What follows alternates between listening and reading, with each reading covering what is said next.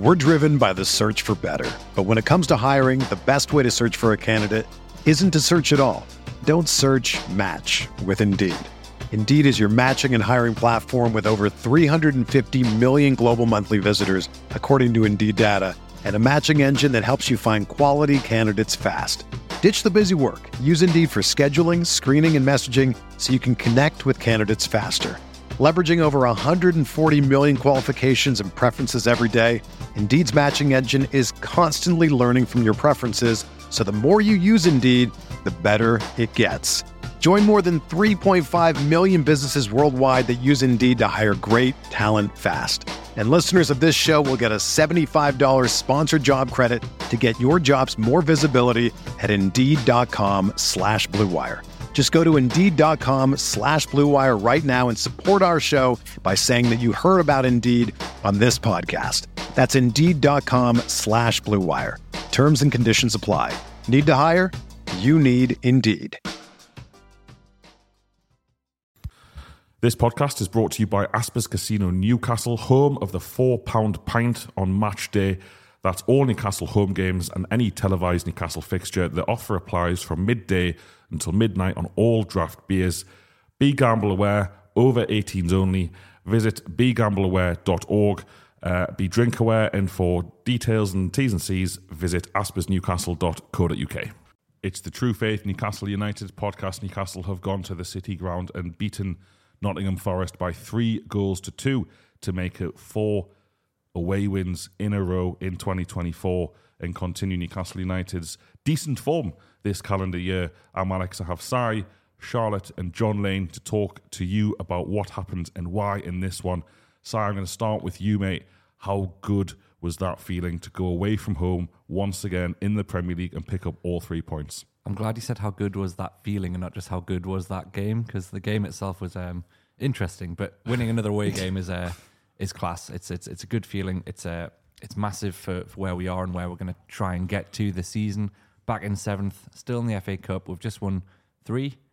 No, 4. Well, you said it's 4 away games. Two of them are cup, but it's all steps. It's all steps in the right direction. You know, the stuff to get into about the performance and about the way we got to that victory, but we are learning to win games again, and that's really, really good. And I'm getting more and more confident each week, as clearly some of the players are, that we'll continue this form. And Bournemouth next week looks like a really easy win as far as I'm concerned, based on the fact that we're scoring goals for fun. Yes, we're conceding a bit, but honestly, I was really pleased. And I suppose in terms of learning week on week, we conceded the lead twice against Luton and then failed to win the game.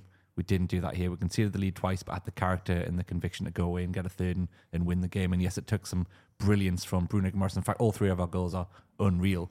But Bruno, sometimes you just need your world-class players to come and grab the game by the scruff of the neck. He's done that. We've won the game. We move on. Class. That's it, isn't it? It's just so encouraging to me to have picked up 3 points away from home when all of the conversation for the first half of the season was, what the hell has happened to our away form? Yeah. What on earth is going on? To even just build on the performance from last week. Obviously, that was a home game against Luton, and there was a lot to say about that. And that was a difficult game. And we took the lead, and then we lost the lead, and we ended up with a point. Well, same thing happened here. We took the lead twice in this game and lost it twice, and then still managed to. These are incremental sort of improvements that we're going to keep making week on week. You'd hope. I see no reason why not. And players are going to come back. We are back in training. We are back to game once a week. And so I'm so encouraged by it. I'm so buzzing that we got the 3 points. We're a real sort of momentum team. And coming out of 7:30 last night, I was just like, thank fuck for that. Yeah, I mean, the result's the most important thing, isn't it, here? But I think for the first 10 minutes, we really tried to play. And we looked in control. Now, funnily enough, if you watch some highlight packages that are going around, the first chance you see is Forest's chance on the break after we've had 83% possession or something ridiculous in that first 10 minutes. So I think we tried to approach the game the right way for me, but the result's huge. I can't remember the last time we won 4 games in a row, and it was a very un-Eddie Howe Newcastle win, I think, in the fact that normally when we win, we're a few goals ahead, we manage the game that way. This is the first time this season I can recall anyway where we've had to manage that game like 1 goal up, and we've managed to actually get to 90 minutes and do it. So that, for me, I think the squad probably needed that to show that they could do that and have that character of, even when things aren't perfect, that they're going to get that result. And look, we've said it before, good teams win badly, and maybe we did a little bit of that yesterday. Yeah, I think talking about the end of the game is relevant, because I was actually most impressed by Newcastle at 0-0 and at 3-2 up, because at 0-0, Howe tries out this new formation in possession, which we'll come on to a little bit later in the show. And Newcastle, like you say, dominate a game away from home that we haven't really seen them do in terms of volume of possession. And they really asked a lot of questions of Forest before getting the first goal. What happens between 1-0 and 3-2 up is probably worth debating. I think we will talk about it, because it wasn't straightforward. But managing the game like they did at 3-2 up, Dubravka's not had to make a save. There's no close calls. It feels like in previous situations where we've been trying to cling on, there's been kind of some mitigation that Howe has been unable to make subs where he could yesterday. But even though we conceded last minute against PSG and last minute against Chelsea, neither of those sides, I think it could be argued, didn't deserve their equaliser. Forest didn't deserve anything at 3-2 yesterday. That was probably their worst period of the game. You know, Newcastle's best periods obviously were Forest's worst periods, but just so impressed with Howe's tactics, the defensive substitutions. These are all things some fans have questioned recently. Can he do this? Can he manage these games? And I think that Newcastle at 3-2 yesterday were just in control of that game. There was no last-ditch stuff. There was no panic. There was no reliance on the opposition failure. Just generally impressed by their ability to win a game. And this is the key thing that I took away from this yesterday, and I suppose from this little run we've been on. Yes, Sunderland are a lower league side, so they don't count as much in this conversation. But if you keep yourself in games in the Premier League, away from home in particular, you will pick up wins and points, because a lot of these teams are bad. A lot of these teams are just bad. And Forest in 16th place are, by the league standards, not a good side. There have been too many away games this season where the game's been gone on 80 minutes or the game's been gone on 85.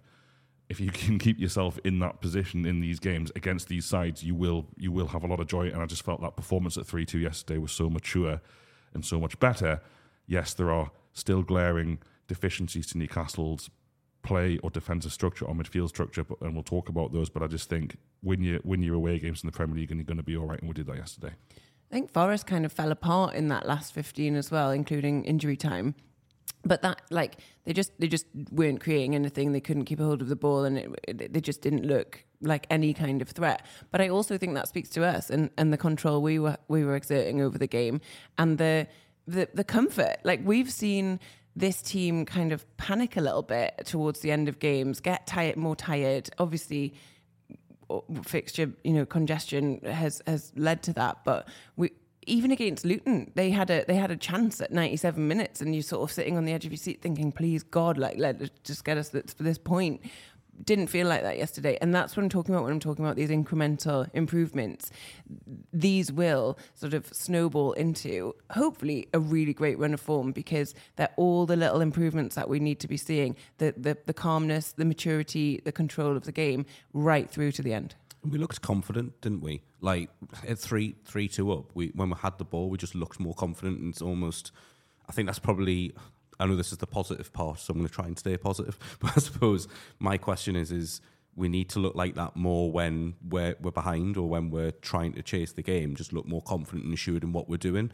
It's almost like we got the lead and we're like, oh yeah, we know what we're doing, and we can play it around and we can manage the game from here. So I hope that they can kind of learn from that and almost say, actually, this is a way that we can play when things aren't going great as well.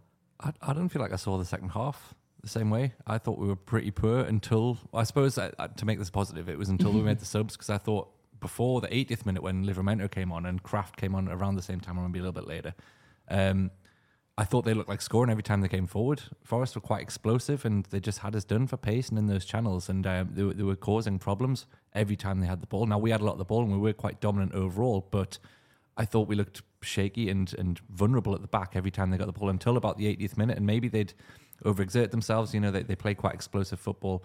They've got some quick players who just ran out of steam, I guess. But we did manage the game better towards the end of it. Like you say, we got 3-2 up, and by the 80th minute, we were like, right, it's only should have been 50 minutes ago. They got an extra 2 bonus minutes from Taylor, didn't they, at the end, inexplicably. But yeah, I thought the changes to end the game with 3 right backs and 3 centre halves on the pitch was a needs must situation. It's like, right, just get the lads on, just see the game out. Let's not take any more risks. Let's not just leave the lads at the back and let the same thing happen again. So addressing it and doing something about it is probably the biggest positive, because I thought second half, the first 20 minutes we were awful. We offered nothing. Then a moment of Bruno brilliance got us back in the lead, and then we dealt with that situation. So I think learning as we go, like I say, Charlotte, incrementally, there are improvements. But I thought the second half was probably worse than the first half. And definitely talking about that last 15, 20 minutes, and just the kind of settling into it. Forest are a team that look for the break and then just run. But we did deal with it. Like, they were shaky moments, but we dealt with it. And then we just were like, actually, this is fine. And then they started to fall apart a little bit. Yeah, let's talk about the middle bit of the game then, because there is definitely a feeling out there that, all is not well, all is not fixed. And, let's talk about some of the things that went wrong. I've got, by the way, in my notes for this game, just Matt Sells, just that's all it says. Just, what the fuck's he doing? Is there a big question mark? Turning up in a game against Newcastle United 8 years after we signed him, and then realised he couldn't make any saves. I don't think he makes one save. Does he actually have hands in those gloves? he makes a save against Sean Longstaff yesterday, which is a decent save, but he should probably save Bruno's winner. As good a shot as it was. But we're still very vulnerable in behind Forest on another day. I don't want to say probably should have a pen, but if the referee gives that penalty at 2-2, then they go 3-2 up in the game most likely. So it was a game of fine margins up until kind of that last 20 minutes when Newcastle managed it well. Newcastle once again take the lead twice against a poor side, and then relatively quickly let the opposition back into the game. I mean, the big thing that I kind of noticed watching the game in Aspers last night was that people watching the game are very quick to get angry about Dan Burn. Dan Burn kind of dominated the debate in the build-up to this fixture this week after the kind of disaster clash against Luton last week for him and Eddie Howe a little bit from that perspective. This week, Eddie Howe tries a new formation when in possession, particularly in the opening stage of the game, kind of 3 at the back, including Dan Burn, double pivot of Miley and Trippier, then all of the rest of the lads ahead of them. Do you think that justified Burns' inclusion? Where do you stand on the debate after yesterday's game? It's a really good question, because had he just played Burn at left back and played the same formation, it could have been a disaster, and it could have been the sort of situation that had people asking questions of him and Dan Burn forevermore. And when they scored that, was it their first goal where the ball goes through and he just gets done for pace, and he'd already been done once for pace, and Dubravka actually makes a really good save, so it happened twice by that point. And you're right, the people around us watching this game were going mental and saying, get him off. And like, it's not as simple as that. It isn't as simple as that. We've talked about the last few weeks. There's a bigger problem on our left hand side of there just not being any other cover there. So you're right, you try to change this formation, and Dan Burn definitely suits being the left of a 3, which it seemed like he was for most of the game. I still don't really understand where Trippier was playing, sort of right wing back, but then he was tucking inside a lot. Yeah. So was he alongside Miley? Is that what we think was so it was like a 3-2. So in theory, I suppose Miley's then supposed to be in that gap between Botman, Burn, and where Elanga had so much joy.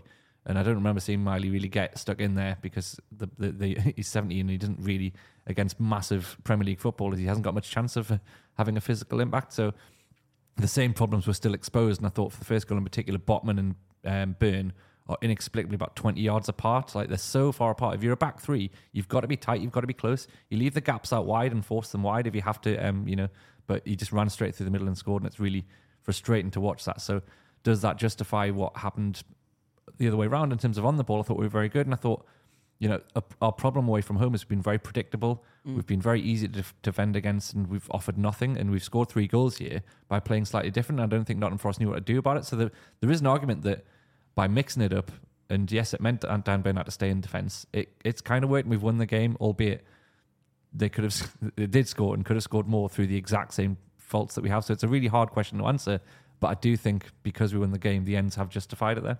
I think looking at the whole situation, there's only one other player in our squad that could play that position that Dan Burn played. But that's Paul Dummett, and I don't think he's got the pace or the quality to usurp him. I really like Tino, but Tino's not going to play left of a three and then as a left back in that way. So if that's the way that we're wanting to utilise that defence, then that's the reason why Burn gets in. I totally agree that he hasn't got the pace to deal with Elanga, and we'd learned that on Boxing Day. And actually, for the first goal, Burn anticipates that ball's going to play, and he starts running before the ball's played, and still behind him. So runs the wrong way though. He thinks the run's going to come on the outside. Yeah, he's wrong. And there's definitely work, and hopefully that's something you can learn from. But I don't see Dan Burn disappearing from the starting lineup anytime soon. And if I'm Tino Livramento, I am still sitting on the bench going, well, why aren't I starting? What have I done wrong? But again, he can't play that system if that's what Eddie wants to do. I think there were still other problems which highlighted Dan Burn's pace deficiency again, in that we know that that's going to happen, and yet the rest of the team didn't shape up on a couple of occasions. So there was one ball through to Gibbs White again, cuts out the midfield, and then he plays one ball through to Elanga. And Dubravka's so far back behind the defence. I think we, again, in-game management, we started to play deeper, and we had to play deeper because Dubravka stays so deep that gap between him and defence isn't sustainable. So the defence had to get closer to Dubravka and bring the midfield further back and just close those gaps. And I think that's why towards the end of the game, they didn't have as much joy. We were a bit deeper, and we don't like to end up deeper as the game goes on, but it actually was the right thing to do in this situation, because I thought, once again, I'm not digging out Miley, but Burn was just left one-on-one with this guy who was obviously going to have his pants down. I was like, that clearly wasn't the plan, just to leave Burn one-on-one when we've changed formation and tried to come up with a new plan. There must have been a plan for someone to be that closer and for Botman to be closer, and we still did sort of leave him out to dry almost. It's almost like the lads don't like Dan Burn and they want to see him have a mare. I don't know. Nah, I don't think so. I don't think it's that. It's not that. Like you say, Si, well, midfield issues are still there. Bruno still can't make a tackle. He is playing with fire when he stands on the advertising hoarding for his winner, because if he falls forward into that crowd, Anthony Taylor is pulling up that yellow card. Shout out Sean Longstaff holding him back. And if we think we look weak in midfield with him, dread to think what would look like without him. But ultimately, that pass, like you say, Miley is too square. He's kind of just ball watching.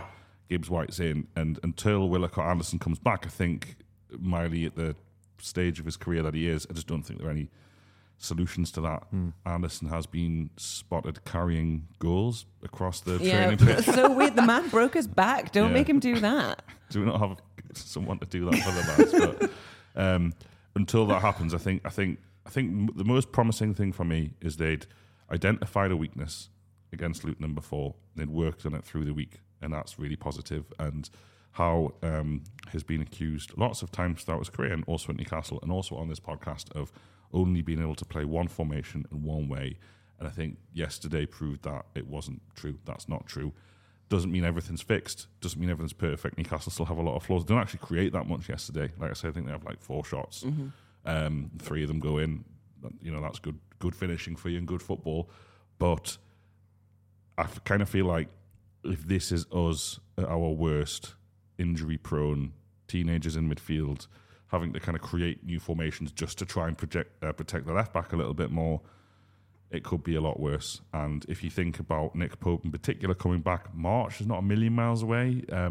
Nick Pope coming back, Joe Willock coming back, Elliot Anderson, Alexander Isak coming back, Harvey Barnes getting more fitness.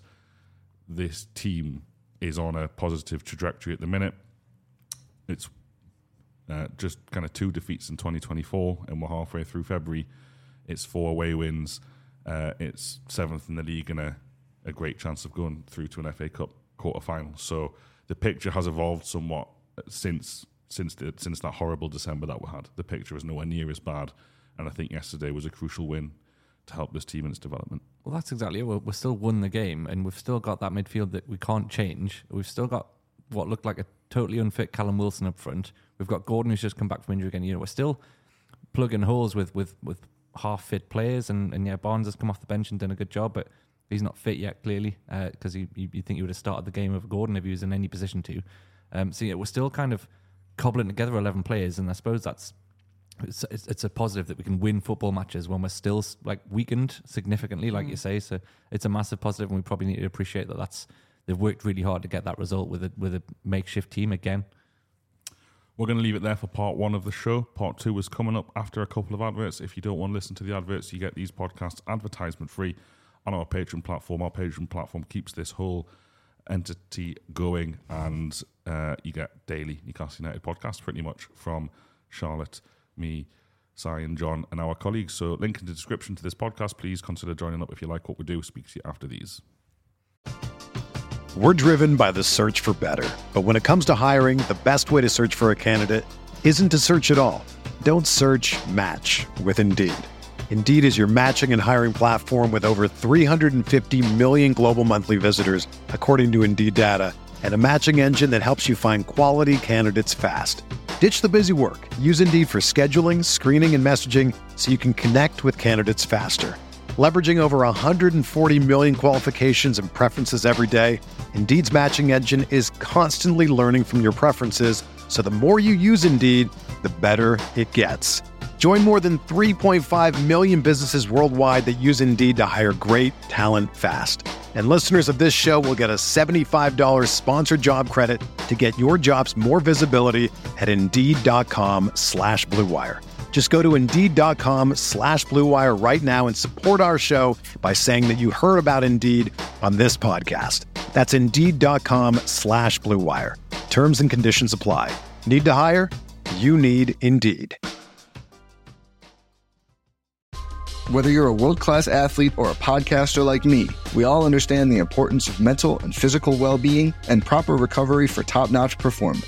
That's why I'm excited that Unified Healing is sponsoring this podcast. Unified Healing is a new and super innovative global network of wellness centers powered by Energy Enhancement System, or EE System. If you haven't heard of the EE System, you'll want to listen up. This technology promotes wellness, deep relaxation, purification, and rejuvenation. In hundreds of locations across the globe, access to a center is easy and affordable. Interested in experiencing the EE System technology for yourself? Go to unifiedhealing.com/Blue Wire to learn more and find a center near you. That's UNIFYDhealing.com/Blue Wire. No material or testimonials on the Unified Healing website are intended to be viewed as medical advice or a substitute for professional medical advice, diagnosis, or treatment. Always seek the advice of your physician or other qualified healthcare provider with any questions you may have regarding a medical condition or treatment and before undertaking a new healthcare regimen, including EE System. I'll say it again because I like saying it. It is 4 straight away wins for Newcastle United now in all competitions. We won 2 of our first 15 away games this season at Sheffield United and Manchester United, which were great away wins, but the rest of it has been, quite frankly, awful. In fact, if you go back to the end of last season as well, we didn't win quite a few of those last away games. So it's, Newcastle United winning away from home is a big turnaround. Discussions about the team and its direction for the rest of the season were very much centered around, we had this fantastic home form, but that didn't seem particularly sustainable. And if you can't win away from home in the Premier League against some bad teams like we weren't, you're not going to be able to do very much. So that seems like it's changed. So looking at the overall picture of these games, do you think Howe deserves tremendous credit for fixing essentially his biggest problem? Yeah, put another way, I think we maybe are all guilty of getting a bit too excited about the odd hiccup on the way we need to chill a bit, maybe. Because I thought the meltdown after Luton, which we're all guilty of, we were all on our the podcast kind of lamenting the performance and the result. And we need to chill and trust the process. Like, yes, we all said before Christmas that once we get to this 1 game a week situation, things will get better. And they have got better. Look, take a step back and look at what we've done since Liverpool, basically. We've been good. Man City, decent. Didn't get the result. Since then, we've been actually really good. And yeah, Luton was pretty poor, but we still drew the game, scored 4 goals, came from 2 goals behind. So it's been a really unique season, and it's very hard to kind of overanalyze individual situations and think, oh, we should have done that, like, because it's been so unique and so many ridiculously unprecedented things have happened to us. We've kind of maybe just got to get back on the train and enjoy the ride and stop getting too worried about individual certain situations week on week. It's going to take time. You don't just go from a faltering season to back to where we were before. It'll take time, and we keep talking about incrementally. We seem to be getting there, and I think that's a real positive thing. Every week with 3 points, every week with players coming back from injury, getting 90 minutes under the belt, it's a positive. It's a step in the right direction. I think we've got to appreciate that as well. There probably will be more bumps in the road.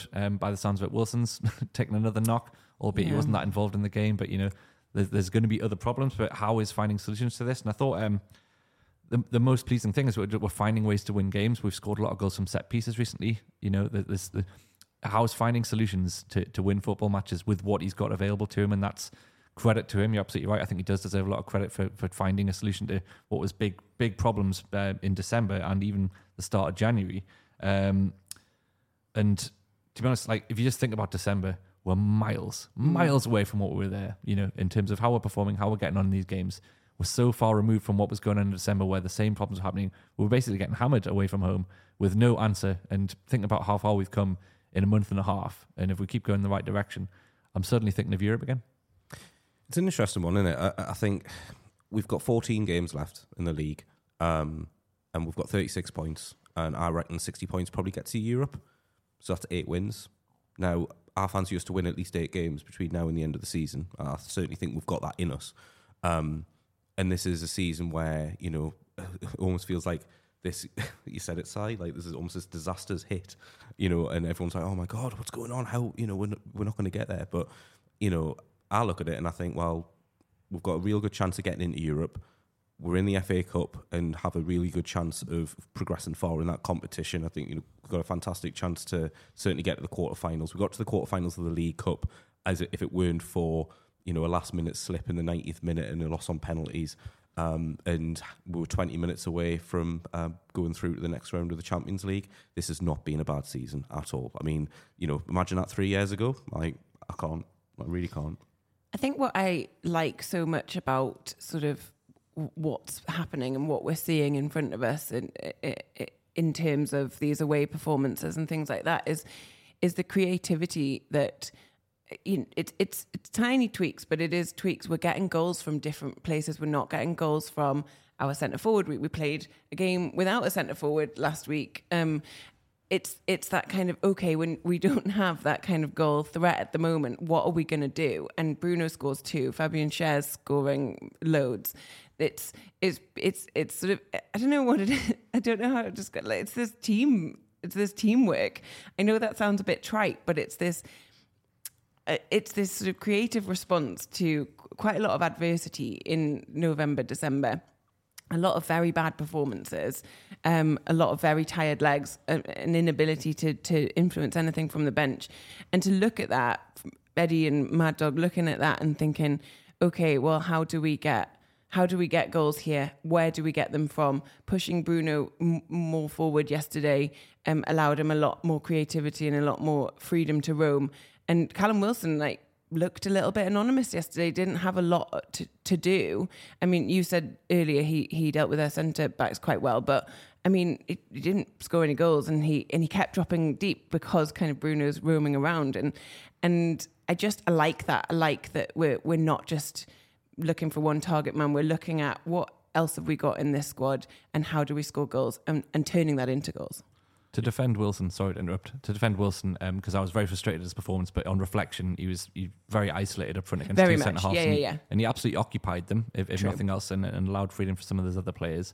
But the way we have to play, as I mentioned earlier in the show, because of the pace against us and having to play a bit deeper and the goalkeeper staying deep, it means Wilson's even more isolated. He's actually collecting or receiving the ball around the halfway line, and he's never really been the centre forward to pick the ball up on the halfway line and drive us forward 30 yards. He was just doing what he could with the situation he was in, and we didn't really get him the ball in the box more than maybe he got 3 or 4 touches. So it was a frustrating performance for him, and if he's injured again, never mind. But you're right. It's back to what I was saying about just before Christmas. It was very much a case of, can we get 11 players together who are fit enough to play a football match with no preparation, 3 game weeks, 11 lads go on, just do your best. Whereas now it's like, okay, we've got a bit more to choose from. We've got a week to prepare. We can have a look at what the opposition have got to offer and come up with a plan. It seems like we're doing that week on week now. And there's just, again, we're just so many miles from what was happening before Christmas that it feels like a totally different season now. It's 19 goals from 7 games in 2024. So almost 3 a game, which is remarkable. Yeah. Conceded a few as well. But that is fixable. And we know this team can defend very well. So It is a world away, like you said, Si, from December, November, in terms of performances, in terms of results. It is short, like you say, goals coming from Fabian Schär and others. So But mostly Sean. there is there are just solutions. There was problems and there have been solutions, and that's really promising. One of the most interesting things about where we are right now is we're only 5 points worse off from the same number of fixtures last season. If we'd beaten Luton last week, it would be 3 points. Now, Newcastle go on to win 9 of their last 14 fixtures after that Manchester City defeat after the Cup final last season.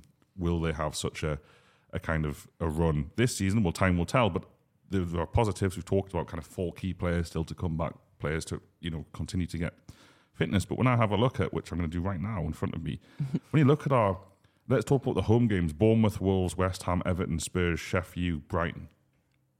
There's nothing too fearsome there, is it? And if you look at the away games, Arsenal, tough game. Cup final for them, obviously, for ridiculous reasons. Chelsea, Palace, Fulham, Man U, Burnley, Brentford. There are points there. We have nothing to fear. And this is where the fixture list comes into it, because we haven't got, apart from Arsenal, we haven't got an away game there that you'd think a draw is a great result. And of all the home games, the hardest game is Spurs, who are, I'd expect Newcastle to beat Spurs at home if Newcastle play well and particularly get some players back. It really does, and wins like this against Forest just kind of, I won't call them transformative, but we were able to look ahead to the rest of the season with a lot more hope than, say, after Luton last week. And again, Luton's result against Sheffield United yesterday makes that performance and result look worse.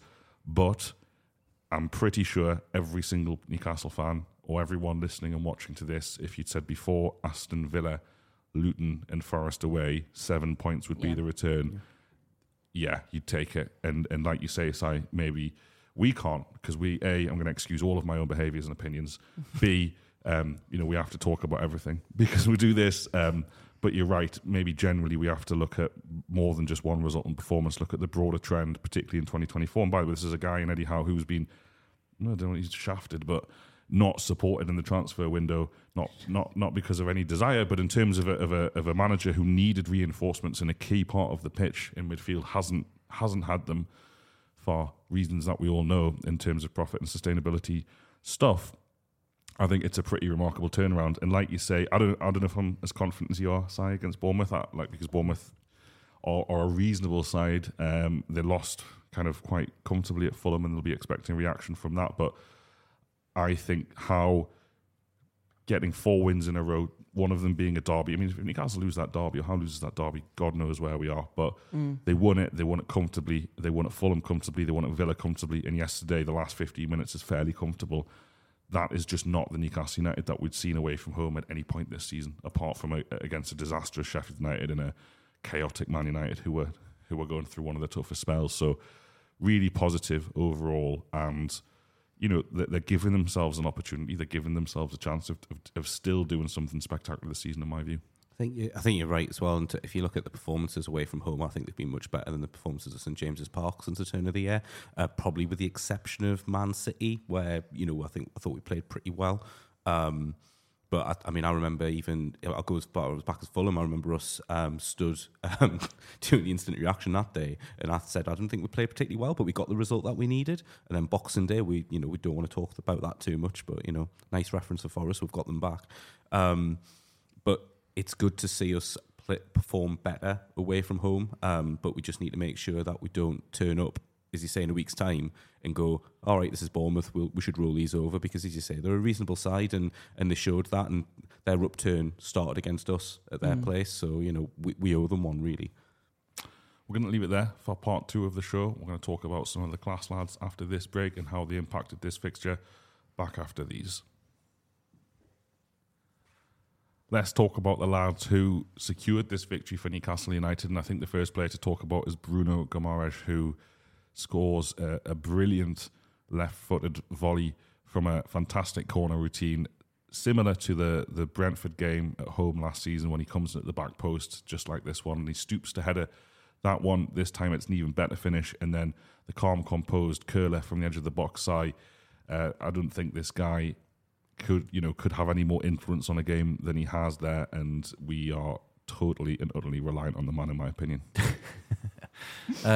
Yeah, for the aforementioned reasons of the midfield being what it is at the moment, we need big performances from him occasionally, probably every week, ideally. But when he can just win as a game like single-handedly like he did yesterday, it's massive. And we always known he's had that in his locker. And he was grilled post-match by Redknapp and this guy fella, I can't remember his name, about kind of have you wanted to play a bit further up the pitch? And to be fair, he answered it very, very well. He wants to just help the team, and he's happy to play 6, happy to play 8, whatever.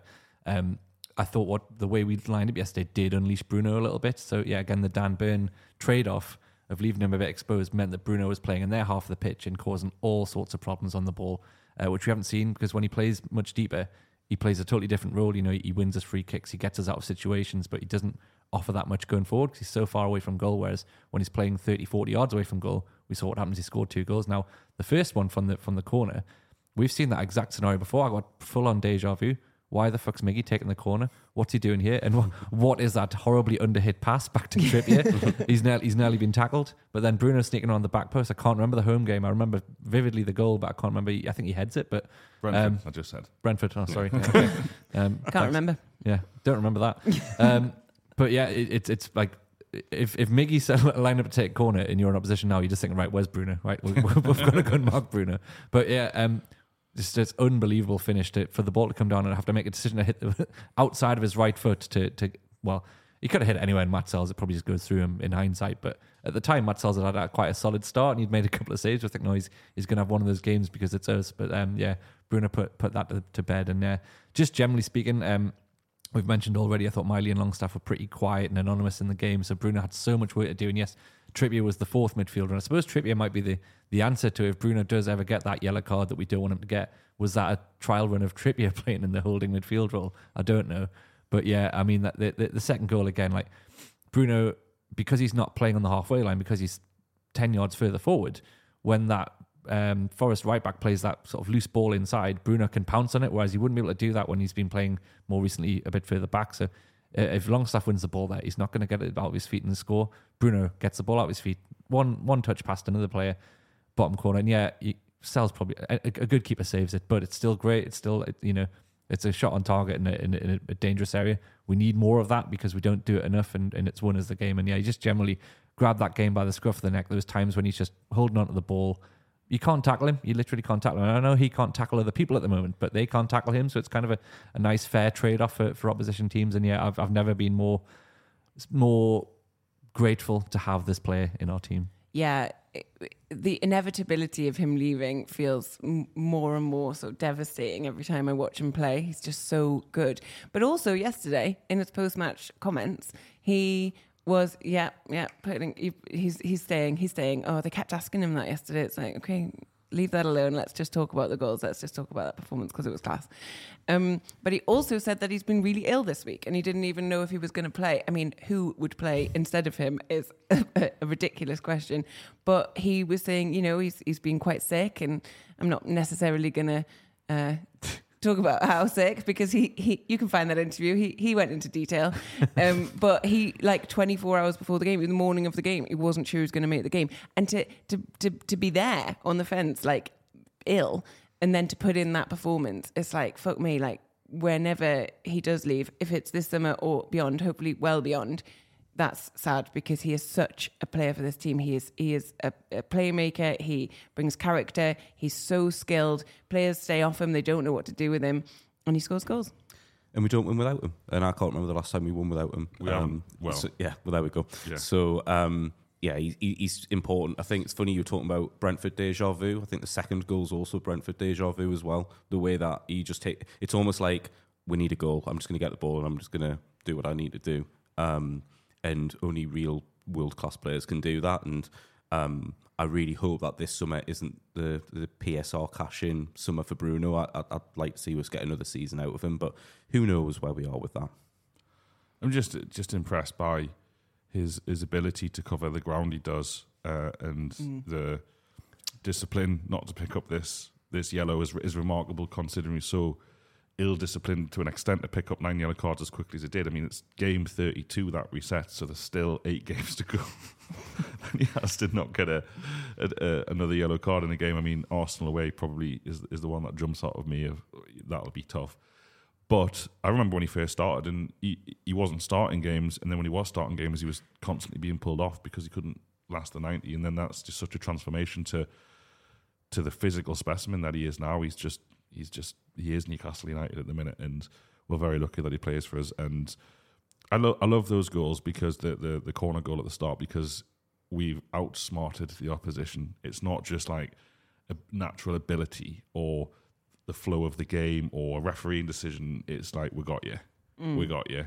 And that's why I imagine the fact that he shouts out Tyndall in the post-match, I imagine that's incredibly satisfying for them all to kind of think, right, how we're going to burgle a goal out of these lads. And they did it. Let's talk about Fabian Schär, though. Charlotte, you were very impressed by the man. Yeah, I'm just impressed by him week on week. There's not tons I can say that we haven't said already. It feels like the whole package, and I can't believe that he cost so little. It's 4 goals for him now across all competitions from our centre-back. Like, I don't think Botman's had a goal yet, has he? No, he scored again. Oh, yes, one, yeah. He also assisted this one. Oh, okay. So, sorry, Botman. I apologise. But it's just not where you expect your goals to be coming from. And to have, put 2 in against Aston Villa and then that one yesterday, where he just manages to get into the right position. And when the ball's at his feet and he's in that box, I have no doubt he's going to score. And he's a centre-back. Like, it's not his primary function on the pitch. And he's just so good. I love watching him. I loved watching him yesterday. He was our player of the month for January, Sellers player of the month for January, and he's consistently the player of the month for me. He's undroppable. I don't know who you would bring in for him anyway, but just to be getting goals out of him, like I said in part 2, he's part of that creativity. He's part of that solution finding. And he just does it sort of so coolly as well. He massively stepped up as well when Botman was injured. Yeah. And, I think we missed him so much less than we could have done. But, I mean, Botman's a Rolls Royce of a player and just consistently churns out consistent performances. And the fact that Schär's able just to step up in that moment and just, like, it was as if it did feel like we didn't have that missing piece. And the finish yesterday, I think any striker would have been pleased with, and it was superb, absolutely superb. I think that step up as well is Fabian Schär made Lascelles look pretty good. I think Lascelles, I don't want to dig him out. I think he came in and he did an excellent job for us. Obviously, Botman, when he got back to fitness, comes back in. That's a no-brainer. I'm sure Lascelles probably wasn't arguing with that, but Lascelles doing so well was because of his partnership with Schär. And how much Schär has progressed and elevated his game since Eddie Howe came in. And that can't be understated either. Yeah, I want to talk up Fabian. Sorry, Charlotte. I don't know. That's just what I got told. Off air, Charlotte corrects me relentlessly. But on air, it's open season. I know how you pronounce the name. It's Schär as well. Yeah. I want to talk up these lads. I want to revel in their glory. Yes. But Jesus fucking Christ, that's a soft goal from Forest point of view. Long ball from the halfway line, bounces in the penalty area, one header, and Fabian is unmarked. I mean, you don't save those, Matt Sells. You don't save many, but you definitely don't save those. But God, it's a poor goal from a Forest perspective. What the defenders being able to contribute in attacking sense does, though, it should long term free up the attacking players more in the box, because now opposition teams have to worry about the centre-backs and them contributing to goals. So it's really positive. We are going to leave it there, though, for this week. Thank you very much for listening and watching. We appreciate your support massively. It's always nice to do these when Newcastle win away from home in particular, and win they did. Couple of notices from me to play us out. We have a live show coming up the night before Bournemouth next week. It's the Gosforth Civic Theatre in Gosforth. It is lots of your True Faith favourites, if you have any, but it's definitely me, Charlotte, Si, and a few others on stage, and would love for you to come along and see us. There are still tickets left, well over 130 sold, so we can't wait to see everybody there on the night as we talk about this mental football club in this crazy season. We're on Patreon. If you like this podcast and you think, I never wanted to stop, come and join on Patreon, because it keeps this thing going. You get daily podcasts like this about Newcastle United, and when you've beaten Forest and you have Bournemouth at home next, it's the perfect time to come and make your week a little bit better by listening to us, I hope. Thanks for listening. Speak to you all soon. Bye-bye. This podcast is brought to you by Aspers Casino Newcastle, home of the £4 pint on match day. That's all Newcastle home games and any televised Newcastle fixture. The offer applies from midday until midnight on all draft beers. Be gamble aware, over 18s only. Visit begambleaware.org.